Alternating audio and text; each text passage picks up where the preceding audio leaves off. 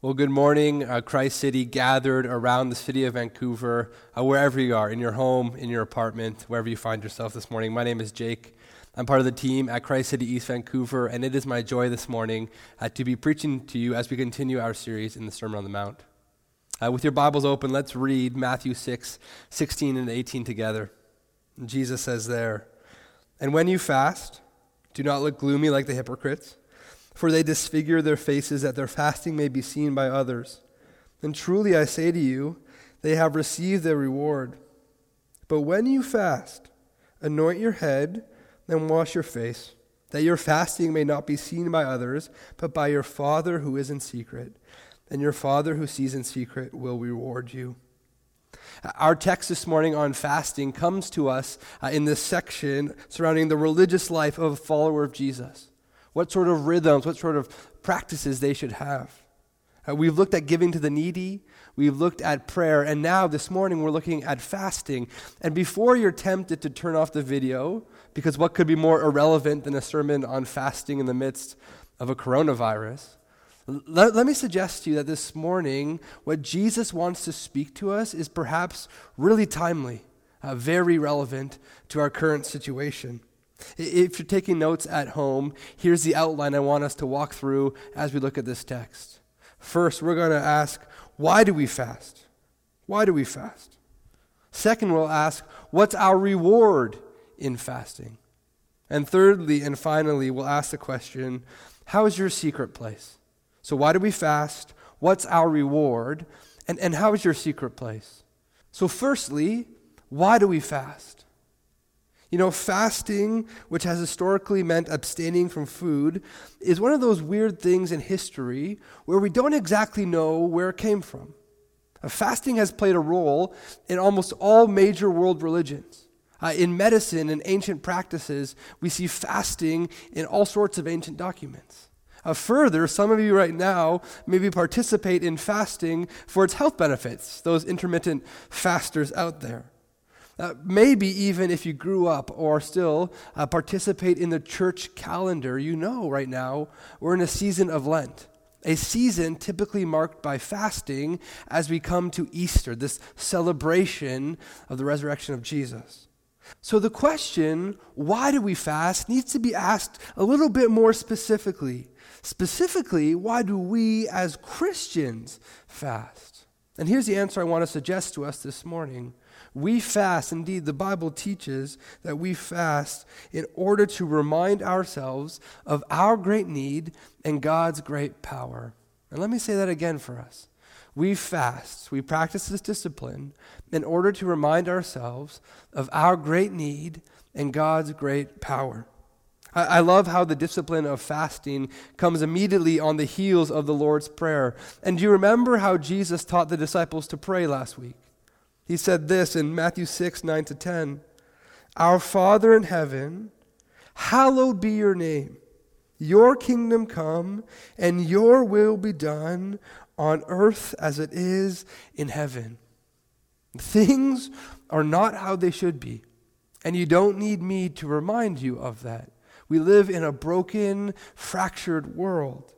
So we're instructed to pray boldly that what is true in heaven would become true here on earth, would infiltrate, impact, come into our earthly reality. What's interesting then is as we examine fasting throughout the Bible, is that you begin to notice that fasting happens typically in response to some great injustice, some great tragedy, even the death of a person. Let me give you one example. In the book of Judges, which we find in the Old Testament, we find that for the nation of Israel, things are spiraling out of control.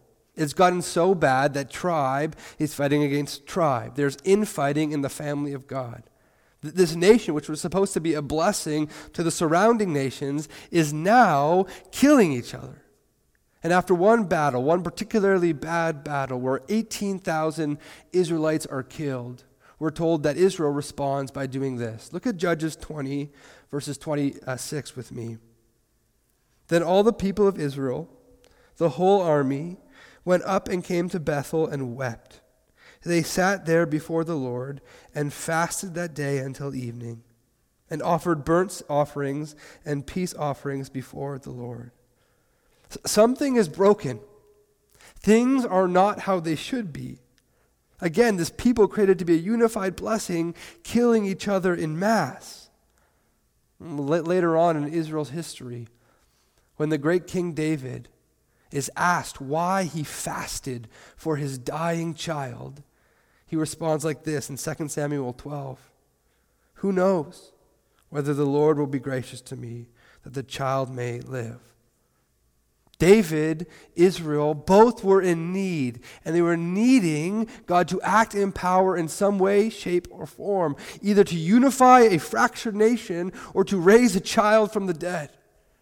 They were in need. They needed a display of God's great power. So at the heart of fasting, let me say it, is a complete rejection of self-reliance and a confession of utter neediness. I wonder, in a season of enormous superstore lineups, where people are hoarding food, where you and your neighbor are all feeling maybe a bit anxious and fearful, where our great need has been exposed, I wonder if this is not potentially a season where we fast. Where we fast from food, where we fast from Netflix, where we fast from whatever it is. Fasting doesn't just have to happen with food. Now, I have this impulse as a husband and a dad in this time, and maybe you can relate to this as a parent, to throw everything on my shoulders and to think that it's up to me to protect my wife and protect my kids. And if I just do more research, I just try a little harder, I'm a bit more vigilant, then I can keep them safe. Then I can keep my whole world intact. If only if I. But what if it's not up to me? And what if it's not up to us? And what if I and you are desperately needy people, needing God to move in power in our age? Now, I'm not saying we act unwisely. I'm not suggesting we bury our head in the sand. But I would guess, because this has been true of me, that we have spent more time this past week scouring the news, searching the web, even researching property in remote places in northern BC. We've probably spent more time doing those things than we have on our knees in prayer and fasting. We've tried to control it, and I've tried to control it. See, fasting exposes our neediness because it exposes what controls us, what has power over us. Richard Foster, in his classic book on spiritual disciplines, writes this: more than any other discipline, fasting reveals the thing that controls us. And this is a wonderful benefit to the true disciple who longs to be transformed into the image of Jesus Christ. We cover up what is inside of us with food and other things. Fasting is a discipline. It's an act that reminds us of our need. And notice in our text that that's not why the hypocrites fasted. Jesus said plainly in Matthew 6, verse 16, "And when you fast, do not look gloomy like the hypocrites." And here's the reason. "For they disfigure their faces, that their fasting may be seen by others." See, they sound the trumpet when they give, and they stand on street corners and in synagogues when they pray. And now we read they go about unwashed, unkept, with gloomy faces to indicate their fasting, all for one reason and for one purpose: to be seen, praised, and celebrated by others. And as it was with giving to the needy and with prayer, so too have these hypocrites, these play actors, received their reward. Again, uncomfortably, this is the language of judgment. They've received their reward, and your translation might say they've received their reward in full, meaning there is no eternal reward waiting for them. Which leads us to point two. What is our reward? What is our reward? For those of us who want to pursue our Father wholeheartedly in fasting, what is our reward? Well, let's go back to our text together. Matthew 6, verse 17 to 18.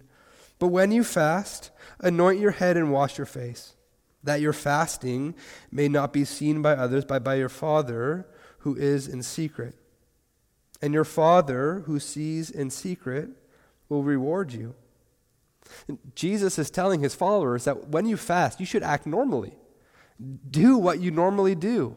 And hopefully what you normally do is take a shower and put on clean clothes and wear deodorant, right? Especially when you're in closed, confined spaces during self-isolation. Wear deodorant, right? Your family will thank me for this later. See, ultimately, it's not about other people.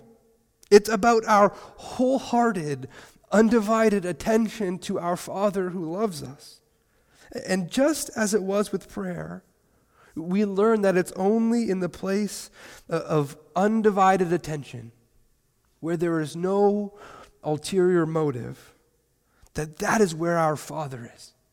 And Jesus said that your fasting may not be seen by others, but by your Father who is in secret, or by your Father who is in that secret place. Again, the point here is not that if someone finds out about your fasting is now null and void. That's not the point. The point is, what is your deep down intention for fasting? What is the heart motive spurring your fasting on? Because our Father loves to reward us when our intention, when our desire is Him. So what's our reward? What's our reward? Well, keeping in step with the rest of the Sermon on the Mount, we know that this reward is a reward to come. It's a future reward. As Brett talked about last week, it's an eschatological thing. This is something happening in the future at the return of Jesus. But we also know, again, keeping in step with the Sermon on the Mount, that there is reward to be had now. There is joy to be had now. There is life to be had now, experienced today. So I want to answer the question, what's our reward, by saying this, and I'll put it up on the screen for you to read. Our reward for abstaining from earthly things for a period of time, and that can be food, that can be entertainment, even sex if you're married. Our reward for abstaining from earthly things for a period of time is an increased appetite for heavenly things. John Piper, in his book on fasting called A Hunger for God, he talks about fasting in two ways. First, he says, and we've talked about this, first fasting acknowledges our need.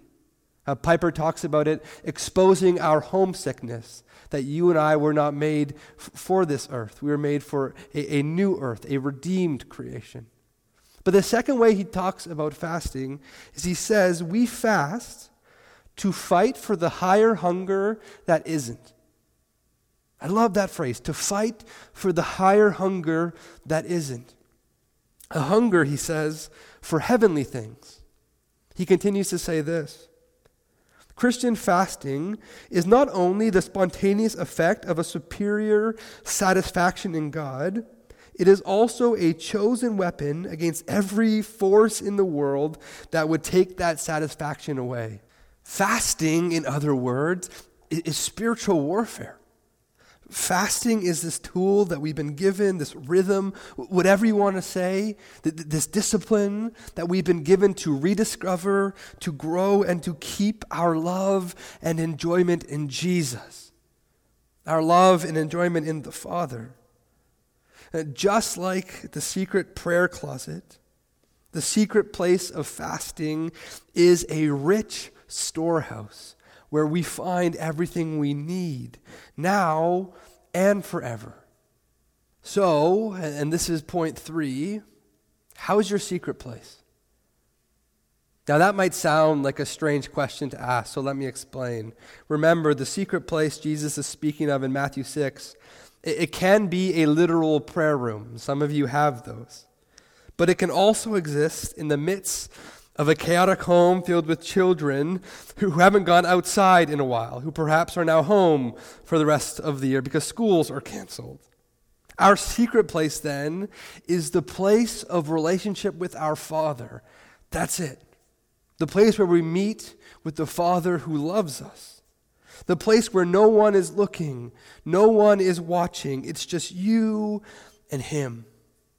For many of us, this pandemic has forced us to come face to face with our own individual relationship with our Heavenly Father. We've been forced, so to speak, into that secret place, into that secret room where only He is. Now that religious activities are suspended for a period of time, well, how will you know that He actually loves you if you don't do anything?